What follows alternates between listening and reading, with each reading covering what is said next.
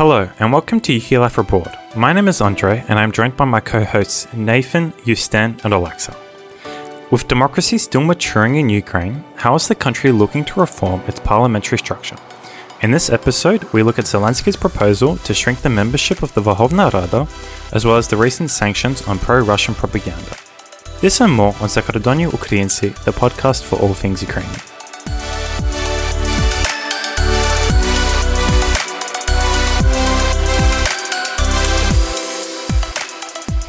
So Zelensky has been moving to implement another key aspect of his political platform, and that is to shrink Ukraine's parliament to 300 deputies from its current 450.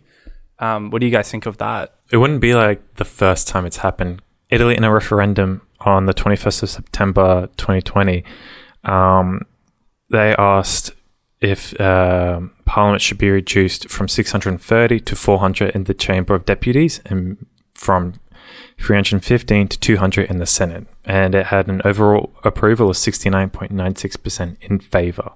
So in their next general election, they're going to have these reduced deputies in Parliament. And I think the same is for Hungary as well. I always thought that if you had more representation in politics, it was better for the country. Yeah, more democratic, I guess, or more voices are heard from different regions. Yeah, that's what I always thought. So that's why I thought having or keeping a number that is representative of most of the country or most of the regions would be better, because then, but wouldn't that mean that the regions would then merge or expand?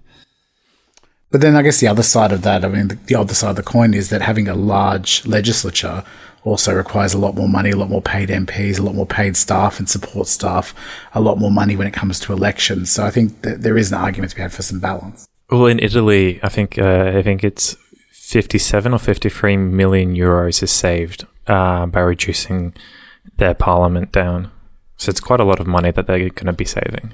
I feel it's a very populist measure because, everyone can always get around in hating politicians. And so it's an easy way to pick up popularity points because you're like, look at me, like I went against the establishment and like shrunk it down to size. But I think that's very much a Reagan-esque sort of style. The problem is the government, the big government.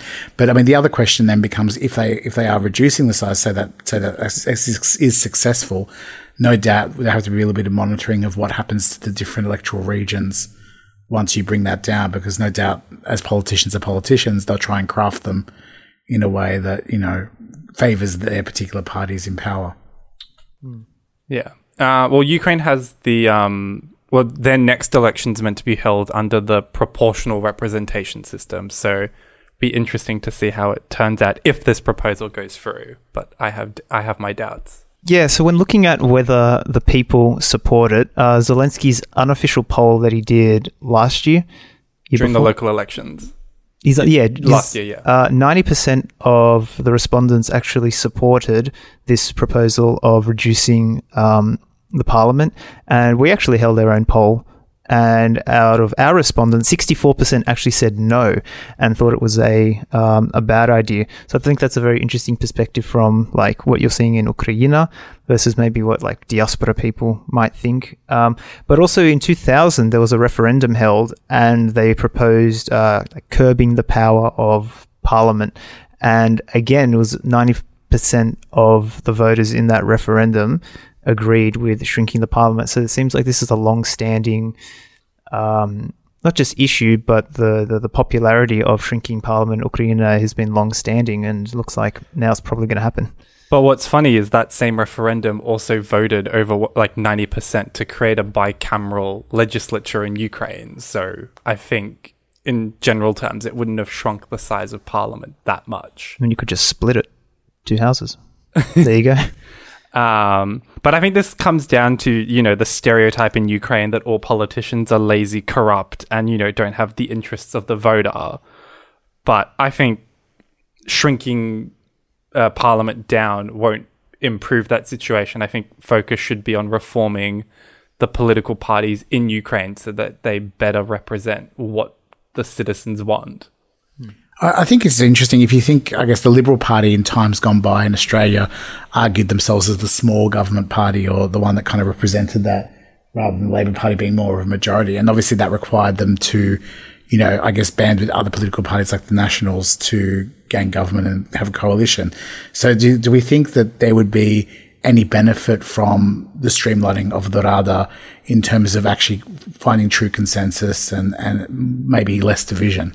I feel like the Rada in its current state, they can come to consensus when they want to. And you like we saw that in the last parliament, like when it was like national issues of national importance, like the parliament would come together and you'd get like the votes for making NATO like part of the constitution. You had overwhelming support for it in the parliament.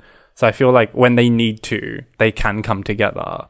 But it's like every other political system, like you have your everyday politics, which, they can be as petty as you want, whilst, when you need to come together for the benefit of the country, like the people will, or the politicians will. So I think it's important as well when we talk about bicameral or unicameral systems of government. I think bicameral being a dual house system like we have in Australia or other Commonwealth nations, or a unicameral, which is a single house like the Rada in Ukraine, is that a lot of the types of balancing that a lot of people talk about informally in I guess Western countries that are bicameral can't really happen. So there's a lot of the time we have this argument that some people might vote for, in the lower house, a particular preferred party, and then balance the upper house with some kind of other party, in the case of Australia, that balances the decision making. Unfortunately, there's a challenge when it comes to a unicameral government or structure where there's the idea that effectively there's one area where everyone can vote from. So I guess, the reality of the challenge here is that in a unicameral government, you have a potential for a particular party to gain a full majority, a real actual majority, and not have any oversight above it aside from the provisions of the constitution around the president. And is that healthy when you're reducing the numbers of that particular parliament, therefore reducing the overall physical numbers you need in that other to get that majority? Is that a challenge and a risk going forward? Yeah, and I think like from an Australian perspective, the party that wins government very rarely has a majority in the Senate, and therefore they always need to negotiate with other parties. And I think it acts as quite a good break on some of their more like excessive policies, because usually they'll be either watered down or they just won't pass at all if it's not, for the benefit of the country in a sense. Or you can have deadlock like in the United States. There's both sides of that. But then I guess is the other side of this, and I often have my own thoughts about the semi-presidential system in general, the idea that you have a president and a prime minister at the same time. Does that actually cause, is there enough check and balance in that process to not worry about that kind of dual house thing? There is that, but I feel like, especially since the rise of more partisan politics, I feel like the separations of power kind of break down when people in, amongst these different branches of government go to support their own party regardless. So it reminds me of like Mitch McConnell. He said that the Senate's position in Donald Trump's impeachment would be the White House's position. And that was based on, obviously they're in the same party, but when you're talking about different branches of governments, that shouldn't have been the case, because, the legislative branch shouldn't be negotiating with the executive branch when it comes to impeachments. So I feel like it could work, but if they're all in the same party, then they're all going to push for the same agenda. But I think, Nathan, what you're saying, it comes to the should. It talks about norms and best practice and things like that. And I mean, you could argue, for example, that the British style of government over the Canadian style of government has quite deficiencies in the fact that the upper houses aren't elected, they're appointed, and appointed for a very long period of time, which viewed from a objective Western lens is probably a bit questionable. It's just historical. Yeah. That said, I mean, they don't have parliaments that openly talk about abusing it, nor do they have parliaments where people have fisticuffs and have fights in the middle of parliament. So the other is a bit different that way. And does that have any bearing, or is that being a little bit too hypocritical on our part, looking from the West and then judging it in that way? I think the thing is that like in the UK and Canada, they have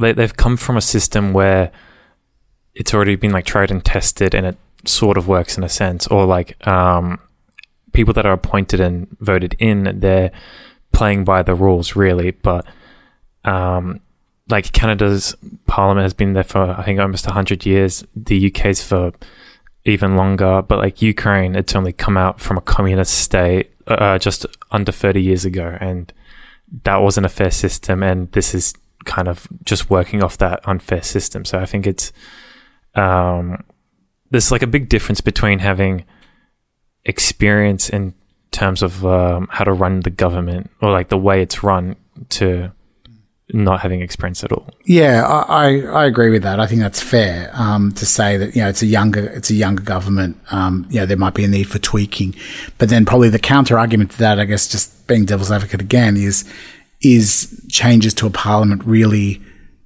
should that really be a priority? Should that not be constant when a country's under siege and under a wartime footing? Does that make sense, or is it the right time? Is there like any formula, do you guys reckon, that like maybe could help determine like the number of seats that you should have in a parliament? Yeah, so there's a formula called the Tekaphera formula, which states that a nation's parliament should have a number of seats equal to the cube root of its population. So in terms of Ukraine, it should have 348 seats. And looking at other countries, for example, Australia currently has 227, but we should technically have 299. The US has 535, and it should have 692. The UK almost has 1,500 members in Parliament, and it should only have just over 400. So there's a big difference in what the UK has. In my opinion, if you're having like a one chamber Parliament, it's better to have more, because then your party is less likely to have like a super majority or even a majority, in a sense. And so it's a lot harder to win an election and breeze through all your laws, right? But in a two-party system, in a two-chamber system, it sort of works out having a smaller chamber, because you still have another house to go through, really. That's how I see it. And it goes back to, I guess, the question, is the semi-presidential system in Ukraine, comparing to, I guess, our Westminster system, is that enough of a check and balance? And arguably it could, if the president and his party is in, then no, it's not. They could potentially, like you're saying, if they reduce the majorities and reduce the overall number, then it would be a lot easier to push through your agenda. In saying that, Zelensky is the only president so far to have a majority in parliament at all. Usually the presidential party is the largest faction in parliament, but they need to form a coalition to actually pass legislation. So I think it's a new experience for Ukraine having one party. But his party, even though it's a majority officially, it can't even like be itself a majority, because only for example, they recently had a vote to vote in the Minister for Energy, and they only got just over 170 votes from Zelensky's party, but he almost has 300. He has 245. Yeah, he has 245, and I think a quarter of his party didn't even vote for them. So even his own party doesn't have unity. That said, looking at it from the other side, is it true that that's not going to be a trend? Is that really just an exception to the rule that Zelensky got that? Because if we look at other governments and mature democracies around the world, generally there are sort of major parties and minor parties. And perhaps if you consider the early years of Ukrainian independence through the 90s, obviously forming, learning democracy and practicing democracy, and then obviously some of the push and pulls that have happened geopolitically between the West and Russia around Ukraine over that time, up until 2010, or I guess up until 2014. Perhaps, this is the start of a trend where you all start seeing, two major dominant parties, and that ability for there to be fractions and factions will kind of diminish and might cause problems. Yeah, that's a possibility. Or Ukraine will go down the path of Central Europe, where you have the grand coalition strategy of like Germany. But I still, considering how partisan Ukrainian politics is, I don't feel they'll be able to form grand coalitions. And it still goes back, is this the right time?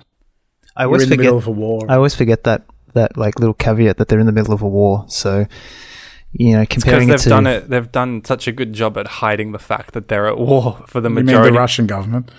Yeah. No, even in Ukraine, like you walk around downtown Kiev, you can hardly tell there's a war on. It's more like if you pay attention to the news, it's there. See what happens. Wait, when's it? So they've got one more vote left, and for this bill to pass, they need a constitutional majority of 300.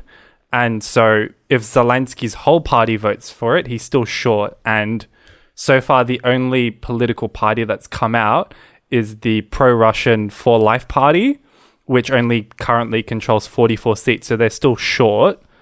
And all the other political parties have come out against. But considering Zelensky's recent actions, I don't think the pro-Russian party is going to be out in support of any of his initiatives in the near future. Okay, fair point. Which brings us to our next story. Yeah, what are his recent actions there? Yeah, so Nathan, on February the 2nd, President Zelensky enacted the decision of the National Security and Defense Council to impose sanctions against television channels News One, Zik, and 112 Ukraine, as well as their owner Taras Kozak, who is actually an MP for the opposition party For Life that was mentioned earlier.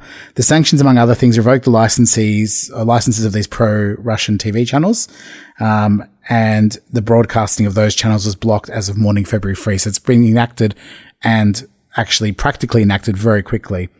And I guess generally as a reaction to this, I think a lot of Western outlets have seen the positives because of the abuses of those channels and I guess political interference, particularly from Taras Kozak and other MPs. But one of the interesting kind of outspoken comments is from David Stiluk, who was the head of the European program at the Prague-based European Values Center for Security Policy. And he actually was former spokesman to the EU delegation in Ukraine. And he says that all those who are following the situation in Ukraine have no doubt about the role of Mr. Medvedchuk and his TV channels. It's a well-known fact that these are promoting pro-Russian agenda and are attacking the pillars of Ukrainian statehood and Ukrainian independence. So from the point of the national security decision, this decision is logical and understandable. And I guess from that, what does everyone think about these laws and particularly how swiftly they were introduced? I think it's a very good decision considering how cancerous these channels have been on Ukraine's body politic. And I think the fact that it's taken 5 years to have them banned or neutered is, it should have been done at the start of the war when they were actively trying to discredit Ukraine in its war effort against Russia. Yeah, I think it's different because here in the West we see a lot of channels that are labeled as propaganda, but it's a different thing when you actually see channels like these ones actually try to undermine the independence or the legitimacy of the countries that they operate in. So it's a whole new level compared to some of the things we're used to in Australia. Yeah, and I guess it's the political ownership as well, having the ties to political MPs in Ukraine that are obviously very openly anti-Ukrainian. Well, yeah, and we should say that Pan Medvedchuk, his daughter's godfather is Putin. It shows you how closely tied he is to Russia. And that he's basically seen as Putin's point man in Ukraine. And the fact that he's a member of parliament is crazy. And look, I guess I equate it to, there's a lot of questions around Rupert Murdoch, and rightly there's some investigations, possibly a royal commission that might get its legs or not. But, I think it's bad enough when you have, I guess, a very powerful media that's kind of unchecked. The other question is, imagine if Rupert Murdoch was also a member of parliament, advancing his agenda politically in the parliament and also having a TV station to back him up. I think that would be even more of a reason to be concerned. Yeah, or if he's best friends to someone who's a foreign leader, it would be Xi Jinping. Yeah, exactly. Well, that would be the example for Australia. Well, Murdoch is best friends with a lot of world leaders. That's true. There you go. So when we're looking at these different companies and their ownership, do you think it would be worthwhile kind of demonopolizing the ownership of these companies and breaking them up and kind of spreading the editorial influence that they have? Or do you think it's the banning is probably the best way to go? It's not really monopolized because they don't have a monopoly. I think it means oligarchic control. I think it more means their ownership, that. What's his name again? Medvedchuk. Yeah, so he has a monopoly on those particular channels. If that's what it means, he has that influence. Whereas if the government can break up his ownership of it, well, then there might be a shift in their editorial process and their their broadcasting. There was an attempt recently to try and fine or sanction one of Medvedchuk's channels, but because they weren't actually taken off the airways, they basically came out and said that it was, an attack on free speech. So I think that's why they acted so fast, because his decree was published at 11 p.m. and then they were off the air by midnight. It shows you how fast they acted. Yeah, but I think as well, the thing to remember here, as much as we'd like to sort of go, well, this is a little bit sanctioning of free speech or whatever you want to call it, would be the counter argument. The thing to remember is this isn't a situation where there's a channel that broadcasts views we don't like in a normal situation where a country's sovereignty isn't under threat and it's trying to influence the political conversation and the discussion in the population. This is a situation where the Ministry of Defense of Ukraine has identified a national security risk that's undermining a physical war and a physical invasion against the country. And it's a little bit like, the only thing I can equate it to from a Western sense perhaps is if you look at US during the Cold War, it's not like they would allow Soviet, influenced channels to run on American TV. Mm-hmm. They would revoke those licenses, and whether it's free speech or not, they would see it as a national security and a right of the country to be able to control its licensing, regardless. So I think that's or even post 9/11, they wouldn't be allowing pro Al Qaeda channels to run. So yeah, and we're not even talking about censoring media on the internet. We're talking about 24/7 channels broadcast with Ukrainian licenses to dispel, the idea of Ukrainian sovereignty, which is scary. One thing that I wanted to mention I think it was Alexa that you mentioned that why hadn't this been introduced earlier on in the war?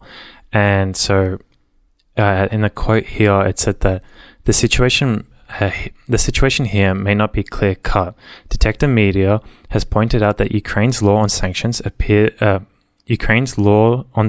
does not appear to envisage sanctions being imposed on a Ukrainian citizen unless they fall under the category of individuals who engage in terrorist attacks. Back in December 2020, former President Petro Poroshenko was asked why he had not imposed sanctions against Medvedchuk and the media under his control, as had been proposed in a Verkhovna Rada resolution passed in October 2018.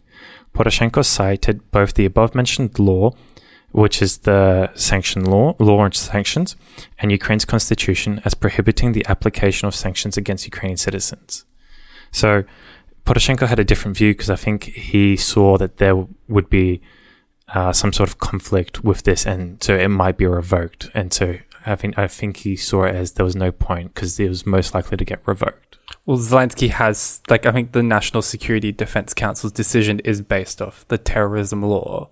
So they've obviously found something now that they can pin him, they're confident to pin it on him. Yes. We should also mention that the US has come out in support of these sanctions to provide support to Ukraine's integrity. And of course, we all know freedom of speech is limited.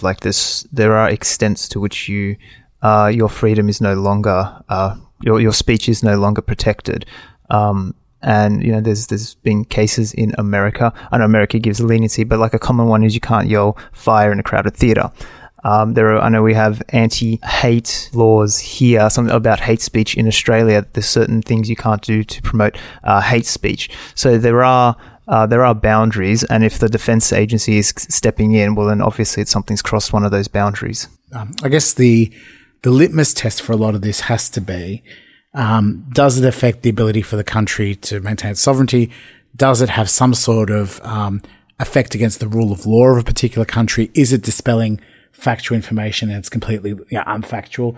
I mean, whether you sit on either side of the current social media landscape, I mean, there obviously was the ban of Donald Trump's Twitter account and Facebook accounts, which could be seen as censoring free speech to some degree. But, you have to balance that against the authority level of the person or the implied authority of the person, whether that's several TV channels broadcasting officially in Ukraine, as opposed to a social media website in the corner that could be considered less authoritative. That's the kind of thing that matters. At the end of the day, if that's, if the argument is that Trump was harming national safety of the country, the rule of law, the legitimacy of the free elections and fair elections, the same thing can be said. If this content was undermining Ukrainian sovereignty, then I think there's a fair argument to be made that there was some right to be able to revoke those licenses. True, but then I wonder, like, people that defended the storming of the Capitol, because there have been some, I wonder why some of their licenses haven't been revoked under America. You have to remember that Trump was kicked off a private platform, while those companies that supported him were operating, under America's licensing system, and obviously they haven't breached any of their licensing terms, so therefore they can't be taken off air. While Trump, he's at the mercy of the private company that he's on. Yeah, and you're right. That's a very big distinction. We're talking about government censure versus corporate, but I think ultimately, there's an interesting overall parallel in terms of how free speech is being, free speech versus propaganda, fact versus fiction, is quite a story of our times everywhere, not just in Ukraine.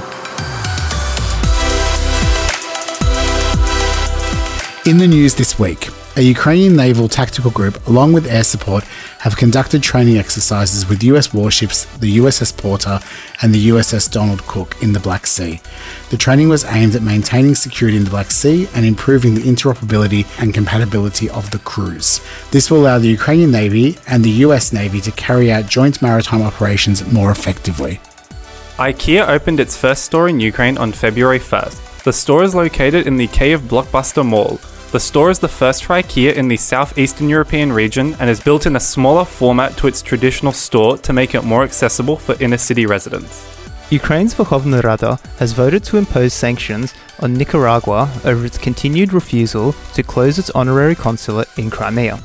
Nicaragua's appointed honorary consul has also been sentenced to 13 years in prison for encroaching on Ukraine's territorial integrity. Ukraine attempted to peacefully resolve the dispute, but Nicaragua ignored all requests.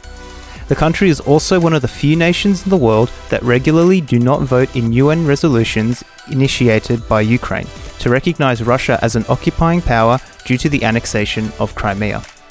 The last statue of Lenin on public land in Ukraine has been demolished by unknown persons. It had stood in the village of Stary Troyane in Odessa Oblast.